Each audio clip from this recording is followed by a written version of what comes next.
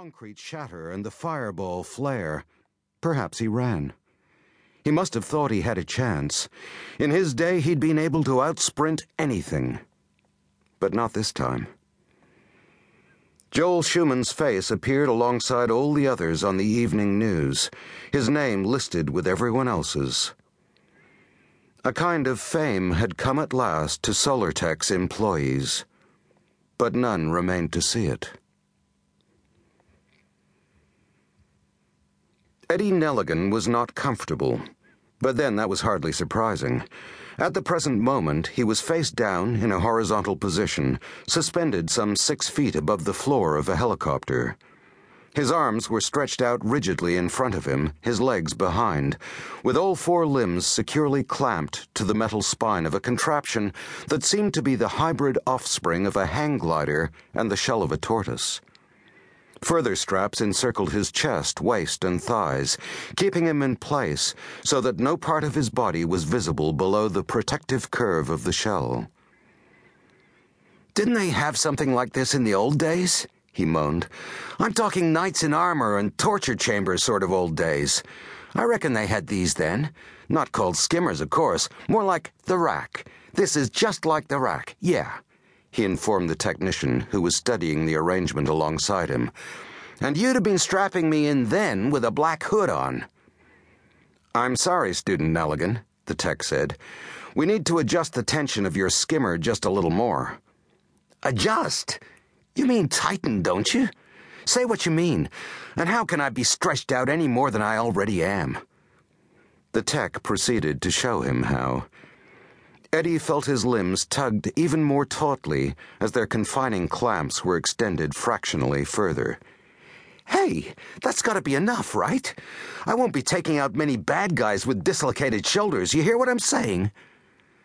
"Quit complaining, Eddie," sighed Bex Devereaux from the skimmer bay to his right. "The tech's only doing his job." "A little pain now could save a lot of pain later," Laurie Angel added from his left. "Oh, that's very inspiring, Laurie. Very nice," Eddie applauded, his hands rather freer than the rest of his body in order to operate the skimmer's controls, set into the bar in front of him. "Found that in the team leader's book of homespun cliches, did you?" "All right, Student Nelligan," the tech finally nodded with satisfaction. "You're set. We're all set." He spoke into his communicator. "Airy 1 to Airy 2. Eagles are ready to fly. Drop zone in 1 minute." "Don't you just love it when he speaks like that?" Eddie said. Then the floor beneath him retracted, and the parched terrain of the desert seemed a long way down, and all that was preventing him from falling were the clamps and straps of the skimmer. "You sure these are tight enough?" he called. The tech grinned and activated the descent mechanism. The 3 skimmers were slowly lowered from the helicopter and through the hatch. The wind slapped Eddie's face like a girl he'd attempted to kiss. "Hey, Laurie, Bex," he gulped.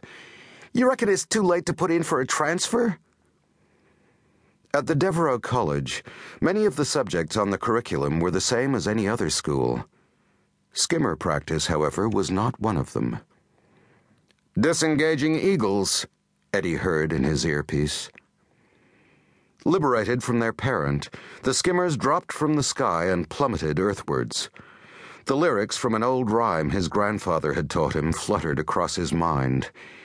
"He jumped without a parachute from 40,000 feet, and he ain't gonna jump no more." Well, Eddie didn't have a parachute either.